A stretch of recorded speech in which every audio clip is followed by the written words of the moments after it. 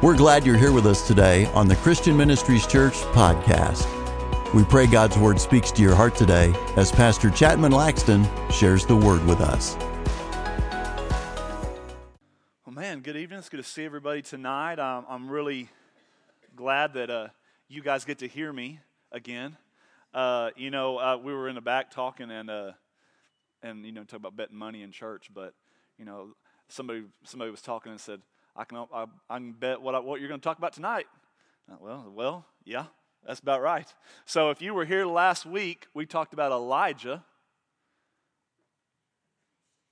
and this week we're talking about Elisha. So tonight we're going to be talking about Elisha this evening, and what I love about the testimonies and the stories of Elisha and what his ministry did and accomplished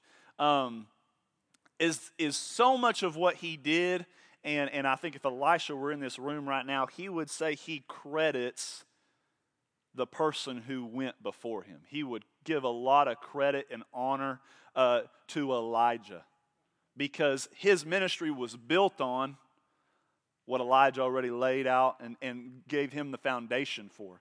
And I just think it goes without saying that he followed closely to the teaching, the authority, and the way Elijah conducted himself, and that's how he operated. And what's really interesting for me, especially if you were here last week and I made the parallel between Elijah and Jesus, this week the overarching theme of tonight that I want us to pull from Elisha's story is how the parallel between Jesus and Elijah tonight, what I hope we'll see is there's a parallel between us and Elisha. The church and Elisha. There's a parallel there. See, Elijah's ministry was the cornerstone for what Elisha was then able to go on and do, and in some cases, do greater. And it's the same thing for us in the New Testament as we hear about what Jesus said. Matthew 16, verse 13. Says when Jesus came to the region of Philippi, he asked his disciples, "Who do the people say the Son of Man is?" And they replied, "Some say John the Baptist, others say Elijah, and still others, Jeremiah or one of the prophets. But what about you? Who do you say that I am?" And Simon Peter answered, "You are the Messiah, the Son of the living God." And Jesus replied, "Blessed are you, Simon, son of Jonah, for this was not revealed to you by flesh and blood, but by my Father in heaven. And I tell you that you are Peter, and on this rock I will build my church, and the gates of hell will not overcome it. I will give you the keys of the kingdom of heaven, and whatever you bind on earth will be bound in heaven, and whatever you loose on earth will be loosed in heaven." Now, what I want you to see is whenever Jesus is saying, "On this rock I'm going to build my church," he's not talking about Peter. Okay, he's not talking about Peter right there. The rock that his church would be built on was the truth that Jesus Christ was the Son of God. What it would be built on, the cornerstone for the church, the cornerstone of what everything that would come after Jesus would only be able to build because the foundation that Jesus set, the course that he would chart for us, the guidelines and the blueprint. And what I want you to know is, and what Jesus saw, and that's why he gave himself for the church, Jesus died on the cross for our sins. Jesus was the Messiah. Jesus intended for us to understand that without him, we can't have salvation. We can't have all these things, yes. But what Jesus intended was for there to be more to be built. And he goes on to say that. John chapter 14, verse 12. Says, "Very truly I tell you, whoever believes in me will do the works that I have been doing. Oh, and by the way, they will do even greater things than these, because I am going to the Father." See, I want us to see this and don't miss this out. This isn't just a story. This isn't just somebody that we're reading about and going, "Oh, wow, that's really cool."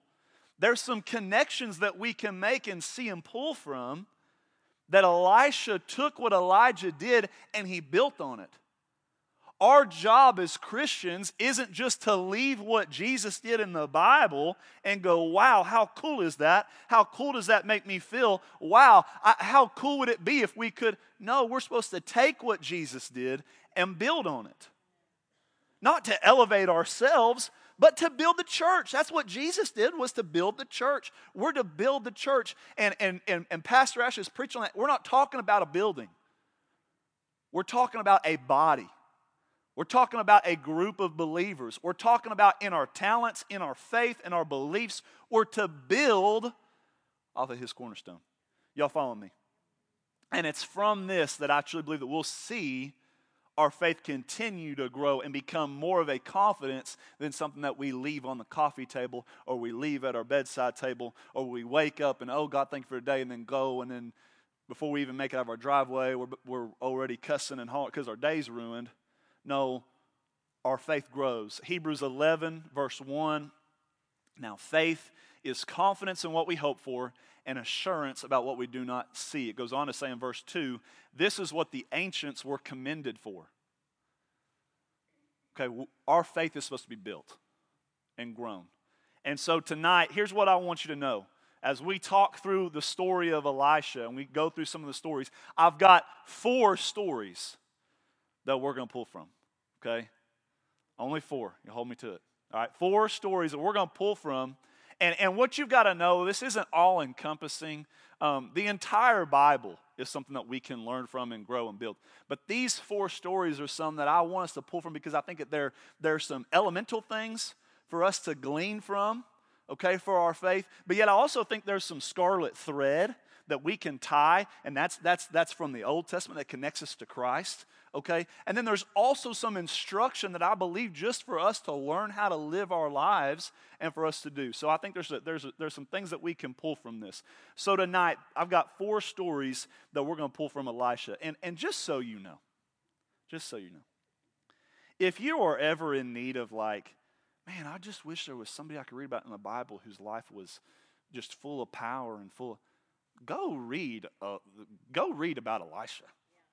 I mean, you want to talk about guys getting sent after him, and he just called down a big old fireball and blow up 50 guys, and then king send 50 more, and boom, blow up those 50 guys, and then the third group 50 comes, and the guy's like, please don't blow me up. Please, please, please. I've got a family. All right? But seriously, I mean, you want to read about a guy, I mean, just power and authority, power and authority, power and authority. And we're going to get into some of that. But tonight, 4 stories. All right, I said I was going to say 4. Hold me to it.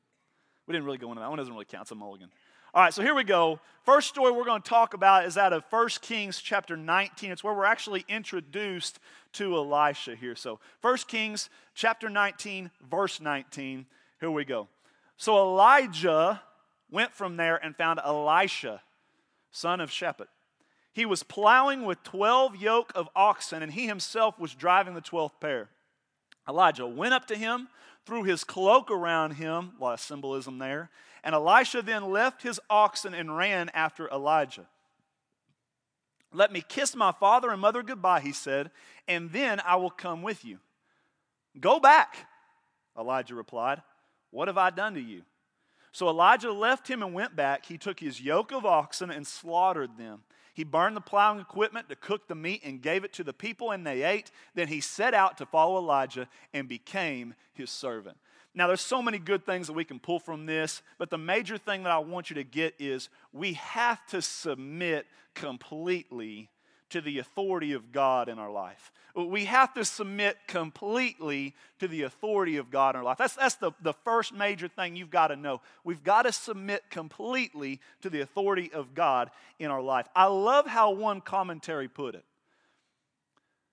Elijah was literally saying to Elisha's question, can I go back and say goodbye to mom and dad? Sure, go back. Who am I? Who's God to you? What's my call on your life? What have I done to you to make you want to follow me? Kind of being a little bit stern with Elisha. But Elijah already knew Elisha's heart because God had sent him to him, okay? And he knew that he would receive it how he ought to. which was this. It was a stern reminder telling him, although it was Elijah at his door, it was God calling on his life. We've got to recognize that there are going to be people that come into our life that represent somebody. We've got to learn to submit to the authority of God in our life, okay? And what I want us to see is that ultimately, it's not man that places a call on us, it's God. It's not man who calls you to be in ministry, and I'm not talking about ministry like being up here, which God calls you that too. I'm talking about ministry, how you're supposed to live your life. God has called you to ministry. It may not be preaching, it may not be singing, it may not be leading youth, it may not be doing anything involved with people skills. Your ministry may be, man, I just do my job really, really well. And people see my attitude, people see how I react to things, and I minister to them. Y'all with me? See, and what I love about this story, what I love is we're introduced to Elisha. He wasn't at the nearest Bible college getting his master's in theology, and Elijah wasn't waiting on him to graduate before he wasn't in the temple. Oh, have you heard about this Elisha guy? He prays for 9 hours a day. My guy was in the field working a team of oxen, plowing up the dirt. That's what he was doing. Whenever Elijah came knocking and saying, hey, stop what you're doing, come with me. Don't let what you do for a living think that disqualifies the call of God on your life. Don't think that because you don't have the right doctrinal background, or you didn't have the right churchy upbringing, or you didn't have the right religious people speaking the right religious things in your life, that excludes you from God coming to you and saying, follow me. Stop what you're doing, follow me. Now, if you read this or heard this and it sounded familiar as Elisha was saying, can I go back and say goodbye to my mom and dad? The chances are you're probably thinking of a passage of Scripture that's found in the New Testament. It's Luke chapter 9, verse 59. And he said to another man, Jesus, saying to another man, follow me. But the man replied, Lord, first let me go and bury my father. Jesus said to him, let the dead bury their own dead, but you go and proclaim the kingdom of God. Still another said, I will follow you, Lord, but first let me go back and say goodbye to my family. Jesus replied, no one who puts a hand to the plow and looks back is fit for the service in the kingdom of God. No one who puts a hand to the plow and looks back is fit for the service of the kingdom of God. Boy, that's real harsh. Boy, that's real mean. Jesus, don't you know that doesn't make people feel good on the inside? That's not the scriptures that we want to read, Jesus. What God is trying to tell you is, just like Lot's wife, you looking back at that old way of living, that old relationship, that old habit, it's going to get you hurt. See, it's kind of like the windshield and the rear view mirror concept. If you spend the majority of your time while you're on the road driving in the rear view mirror, you're liable to end up in the ditch. Or you're liable to hit the hazard that just stepped out in front of you or drove out in front of you because you're too busy looking back. See, this happens all the time with our kids. Whenever I'm trying to get Joan or Olive to hey, come with me for a second. And bless poor Olive, she just leads with her belly a lot, so she's already one little thing and she's tumbling. And she does. She bites it a lot. She falls, boom.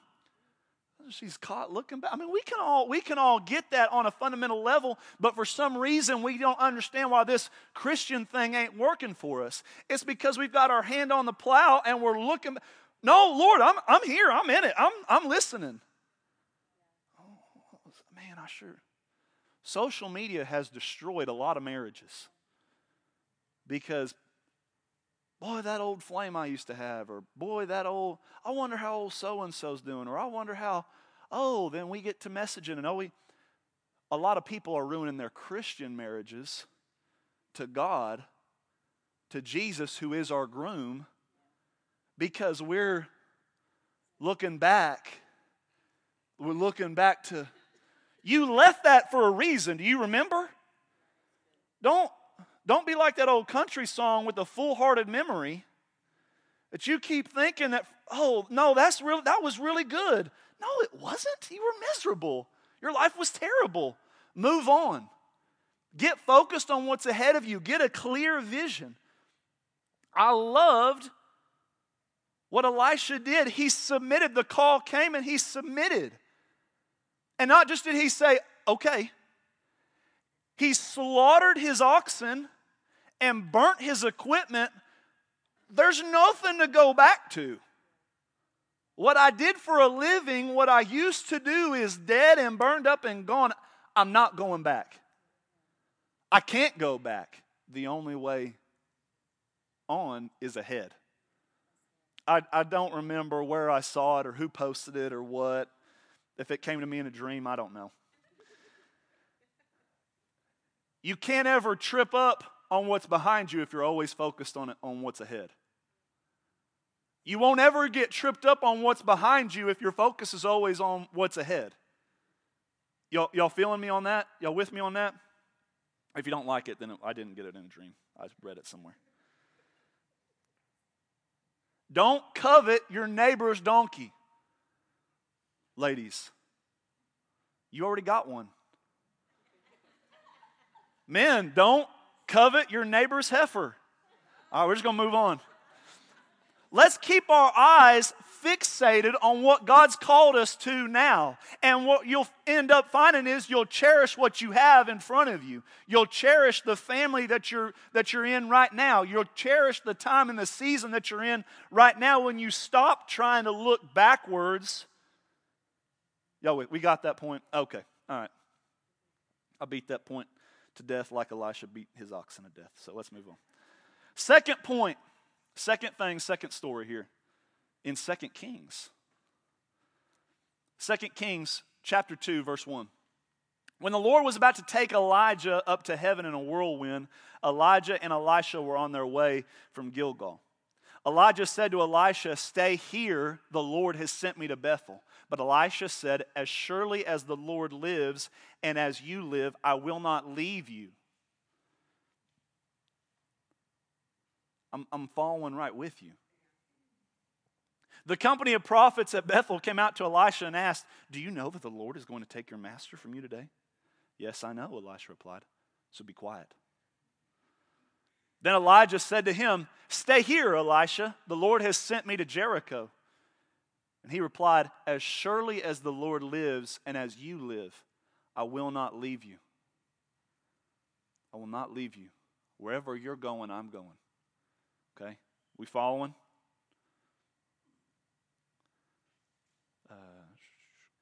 Once again, the company of prophets at Jericho went up to Elisha and asked him, "Hey, do you know the Lord is going to take your master from you today?" "Yes, I know," he replied. "So be quiet." Then Elijah said to him, "Stay here. The Lord has sent me to the Jordan." And he replied, "As surely as the Lord lives and as you live, I will not leave you." 3 times. 3 times. I will not leave you. And 50 men from the company of prophets went and stood at a distance, facing the place where Elijah and Elisha had stopped at the Jordan. Elijah took his cloak, rolled it up, and struck the water with it. The water divided to the right and to the left, and the two of them crossed over on dry ground. When they had crossed, Elijah said to Elisha, "Tell me what I can do for you before I am taken from you." "Let me inherit a double portion of your spirit," Elisha replied. "You have asked a difficult thing," Elijah said. "Yet if you see me when I am taken from you, it will be yours. Otherwise, it will not." As they were walking along and walking together, suddenly a chariot of fire and horses of fire appeared and separated the two of them. And Elijah went up to heaven in a whirlwind. Elisha saw this and cried out, my father, the chariots and the horsemen of Israel." And Elisha saw him no more. Then he took hold of his garment and tore it in two. Elisha then picked up Elijah's cloak that had fallen from him and went back and stood on the bank of the Jordan. He took the cloak that had fallen from Elijah and struck the water with it. "Where now is the Lord, the God of Elijah?" he asked. And when he struck the water, it divided to the right and to the left, and he crossed over. Incredibly powerful. So many different things that you can pull out of this passage of Scripture, with Elisha shedding his cloak, putting on Elijah's cloak. What you've asked me for a double portion, but it's not mine to give. It's God's to give. I mean, there's just so many things that we can focus on, but just the thing that sticks with me, and the point that I want to make from this passage of Scripture, is that Elijah got exactly what he wanted and he waited for. Elijah got exactly what he wanted and he waited for. But what you need to know and what you need to see is that he didn't want that office over his relationship with Elijah. See, it was his relationship with Elijah. "No, Lord, wherever you go, I'm going." It was his relationship with Elijah. "What can I do for you before I'm taken from you?" A double portion of what you have. Of what you have.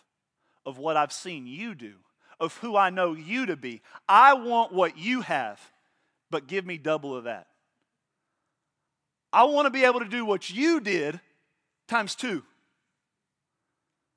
See, it was his relationship. It was the power that he saw in Elijah that made him want to stay with him. And the whole time the prophets are trying to get him stirred up. "Don't you know that your master's getting ready to leave you? Don't you know?" And he was going, "Yeah, so shut up.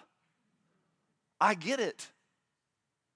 But I'm going to hang on every word. I'm going to hang on every single word he says until he does. I don't want to hear you talk." See, I want closeness with my father, with my spiritual father. He's talking about Elijah there. Okay, be quiet. I want to listen. I'm spending time with him. See, Elijah and Elisha crossed over together while the prophets wonder what they're talking about. No, Elisha stayed and followed and wanted a relationship more than what he wanted in an office. Y'all with me? See, our time will come if we'll stay and we'll wait and we'll just be quiet. Spend time with the Father. You know, I think about Mary and Martha. Martha was so busy and doing all the things that she missed just getting to be with him. That was the real treasure. That was the real enjoyment. You think about Judas. Judas missed the whole thing because he thought being one of the 12 meant an office. He thought being one of the 12 meant, I'm going to get to be somebody. I'm one of the 12. And the moment that it became clear to him that following Christ wasn't going to promote him into a special office, I'm cashing out. It's closeness with the Father, and we stay and we wait, and that's when we receive. Or else it just becomes a revolving door of when you're wanting to come to God, and it's all about what can I get, instead of being about the one that you can have. He's poured everything out. He's given you all of Him, full access, nothing holding back. And we make it all about, can I be the pastor? Can I be the preacher? Can I be the one leading worship? Can I be the one on stage? Can I be the one leading the men's group? Can I be the one leading the women's group? Can I be the one in head of the charge of the... No. Not that those parts aren't important. But whenever we start making this more important than why we're here, we've just all missed it. Whenever it starts being about who's up here and not who's in here, we all miss it. We've got to wait, and we've got to see that Jesus gave us a double portion. He provided us a double portion. And whenever we sit and we wait and we allow ourselves to be ministered to, we receive it. Okay, third story. Got to move on. Third story. It's from 2 Kings 23 through 25. And it seems like this doesn't make sense in the story, but I want you to see how important it is for us as the church. From there, Elisha went up to Bethel. And as he was walking along the road, some boys came out of the town and jeered at him. "Get out of here, Baldy." Classic. "Get out of here, Baldy. Go on, get." And he turned around and looked at them and called down a curse on them in the name of the Lord. Then some translations say she-bears. We all know about the passion of a mama bear. But then 2 bears came out of the woods and mauled 42 of the boys. And then he went on to Mount Carmel, and from there, returned to Samaria. Hey, what happened today? Oh, it was a slight mauling in the woods, and I just kept along my path. I want to break this down because there's some things about this that's like, boy, that was real harsh. That escalated quickly. We went from name-calling to a massacre in the woods. But I want you to see something. When we read the word boys, that's a poor translation. These were not a bunch of, boys, 7, 8, 9-year-old boys. Oh, hey, there's a bald guy. Let's go make fun of him. It wasn't that. The same translation, when it's talking about boys here in the Hebrew, is talking about young men. So, and you got to understand, young men in the Jewish culture, young was 20 to 40. The whole idea, though, is that this is the next generation. This is the people who are the up-and-comers, the ones who should be leading the next generation below them. These are some people that have some responsibility in the community. These are the builders. These are the teachers. These are the ones who are who should already have learned what they need to learn and are communicating now to the next group. Get out of here, Baldy. Other translations say, go on up, Baldy. They weren't just telling him to leave. They were actually mocking Elijah. Go on up. We don't need you around here. We don't need your power. We don't need your authority. Go on up, Baldy. Go ahead and make like Elijah and split. And what they were doing was they were trying to defile the call of God on Elisha. Now,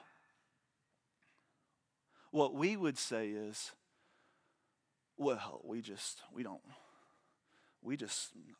those boys are mean now. And we just slink on out of here.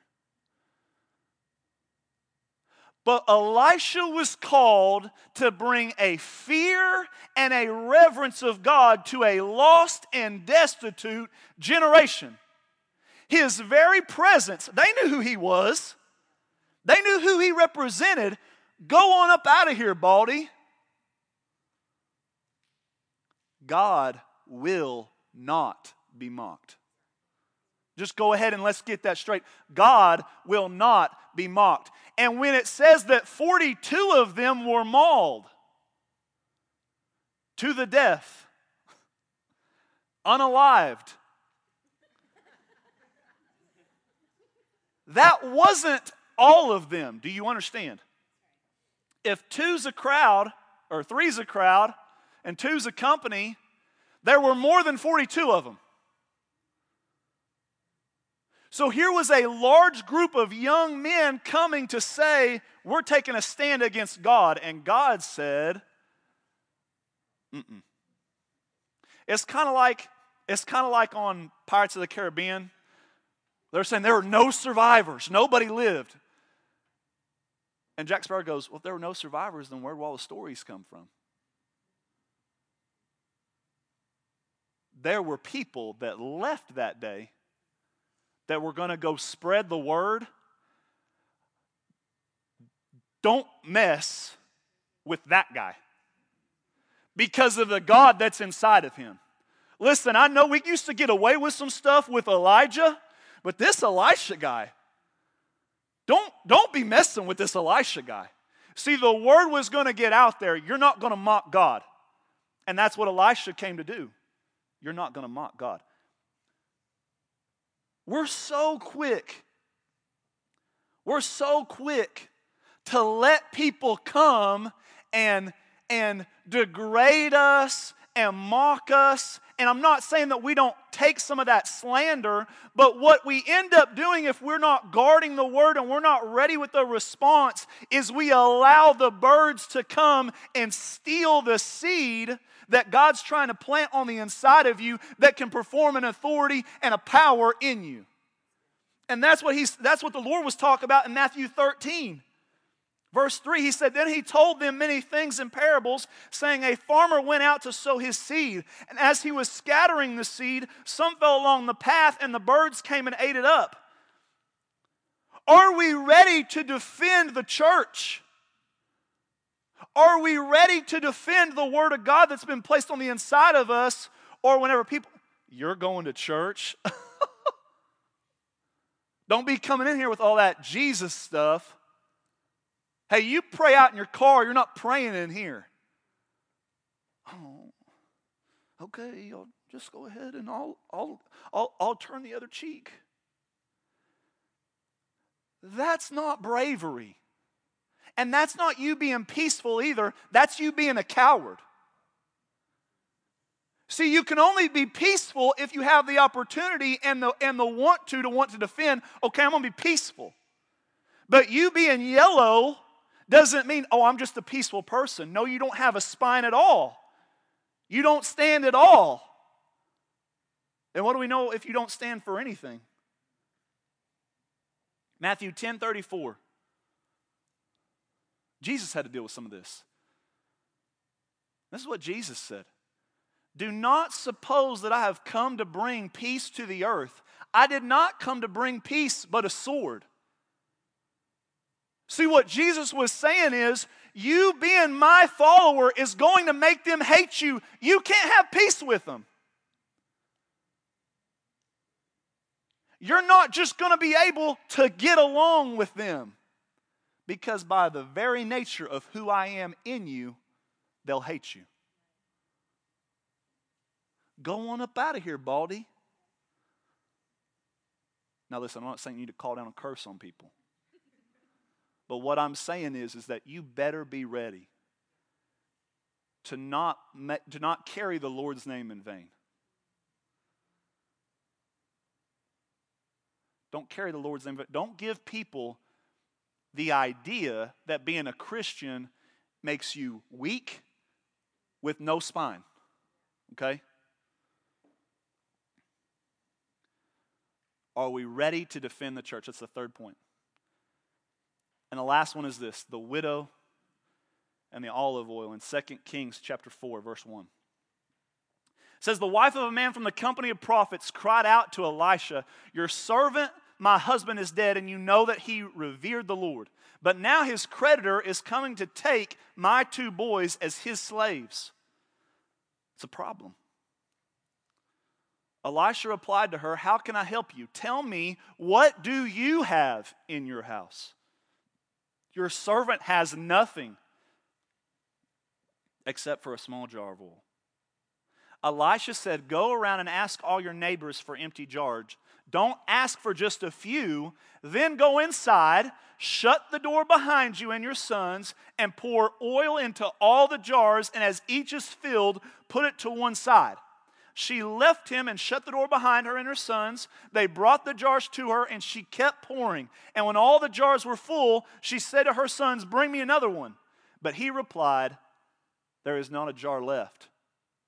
Then the oil stopped flowing. She went and told the man of God, and he said, go sell the oil and pay your debts. You and your sons can live on what is left.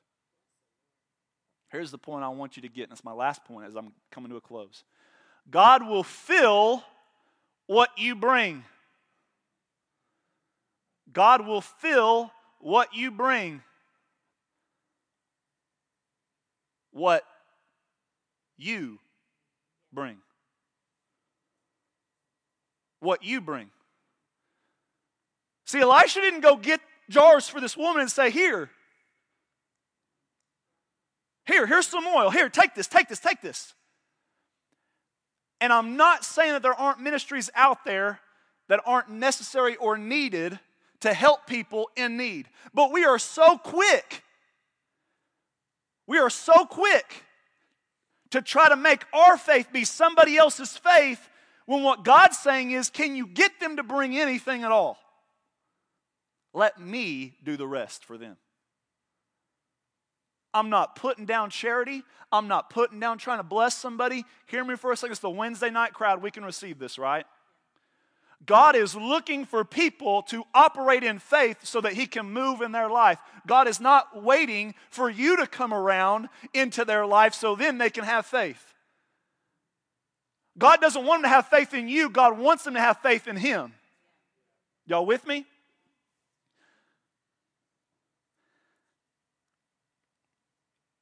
And what you got to know is, as she kept bringing jars, they kept getting filled. And she kept bringing jars, and they kept getting filled. What would have happened if she would have started just making, Mom, that's a bowl. No, it's a jar. We just making jars now. Go out and make. They would have kept getting filled. They would have kept getting filled. But what you have to see is the moment that for the capacity, this is good. The moment that the capacity for them to receive more stopped, they didn't receive anymore. The moment that your capacity to want to receive more stops, and that's where we'll stop. Now sometimes it's just because it's just all we can do. It's just, we don't have no more jars. That's it. But sometimes we got more jars over here. Man, I got to carry, how many more of these things we got? How much oil we got now? I think we're done here. Sometimes that's what we do. Sometimes we quench what the Spirit's trying to do in us. Sometimes we quench too early what the Spirit's trying to do in us. And sometimes we don't get. God's not looking for you to be the woman getting the jars all the time. God's looking for you to be an Elisha. See, sometimes we read stories like this and we go, oh man, that'd be so great if I could be the woman that got all the oil. Well, let me tell you something about the supply that the woman had. It eventually ran out. Elisha's supply never ran out. And don't get me wrong, there are times when we're the woman. And we need a miracle. We need God to move and provide for us a miracle. But if you were to really think hard, which one do you think God wants you to live your life as? The one always in need of a miracle, or the one who works the miracles in the lives of others? It's kind of like hand to the plow.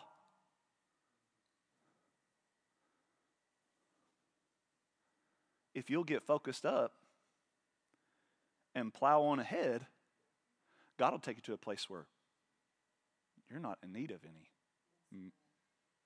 any more jars of oil, because you realize that on the inside of you, there's something that flows and flows and flows and flows, and you're not waiting to get filled up and then pour me out, and then, oh, no, I'm empty. Lord, fill me up. Okay, and then I pour myself out. Oh, Lord, now I'm empty. Oh, fill me up. And this is how we get filled up, and then we run over here, and we pour ourselves out, and then it's like, okay, I can't do anything. I got to go back, and now I've got to, okay, fill me up again. Okay, now let me run over here and let me pour myself out. The camera people are loving this right now. It's a blur. It's like watching a cloud. Jason's laughing at me. It's like a cloud. But we get to that place and we get here and we pour ourselves out and we think that, oh, this is me living a good Christian lifestyle. I just live constantly pouring myself out. No, God wants you to be overflowing all the time. And you just walk around overflowing, blessing, overflowing, blessing, overflowing, blessing, overflowing, blessing, overflowing, blessing, and you're never having to get to a place where you're going, where's my supply, Lord?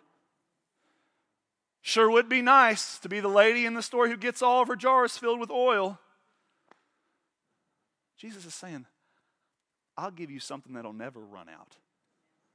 I'll give you something that'll never run out. Just telling you I got none. A never-ending stream. Jesus talks about in the New Testament, we don't have time to turn there, you can write it down, but in John chapter 2, Jesus fills up at the party, his first miracle, he fills up the water jugs with wine. New wine. It was to talk about how there was something new coming for anybody who'd want to partake.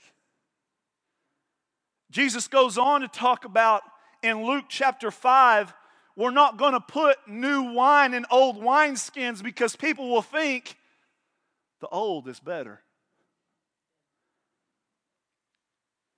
What Jesus was trying to say is we're not going to mix the new lifestyle that I'm trying to take you to, where you're an Elisha and you're blessing people. We can't mix that kind of thinking with the old way of thinking, which is, I need my jars filled all the time. Whenever he's talking about the new cloth, you can't take new cloth and put it on, tear from a new garment and put it on an old garment. It's not going to work. But instead, if we'll allow ourselves to be changed completely, we can get the new wine, we can be the new garment, and we can shed our old one like Elisha did, and we can put on the new one. And you have to know that whenever Elisha stepped up to the Jordan River to cross back over, and he said, where now is the power of the Lord? He wasn't saying that to question God. He was saying, is it in me? God, is it in me? God, I saw him go up. I waited. Is it in me? And whenever he strikes the Jordan River, the answer's given. Here's what you got to know. Tonight, I don't know what situation you're in. I don't know what part of the river you're at. And you might be thinking, where is the power of the Lord? Where's the power of the Lord in my situation? And what God wants you to know, and what I want you to know tonight, is that it's in you. God's called you out of an old way of living to be the one, to be the Elisha, to be the one that brings the power, to bring the revelation. So tonight, what I hope that we've learned through the story of Elisha, we need to submit completely to the authority of God in our life. Not halfway, not looking back, completely. Let's plow on ahead. We need to wait to receive what we're asking for. Seek the Lord above what you're hoping to get. I wish there was a verse about seeking first the kingdom of God. We didn't even have time to talk about that. We need to furiously defend the call and the anointing that God has placed on us and keep the birds away. And the last thing is we need to be ready, not just to have our jar filled, but to be the one that fills other people up. That we show the power of who God is, and we bring the fear of God and the authority of God everywhere we go. Thank you for being part of our podcast today. You'll find more online messages from Christian Ministries Church, as well as location information on our website at cmchurch.net. There's a place for you at Christian Ministries Church, where it's more than a church, it's family.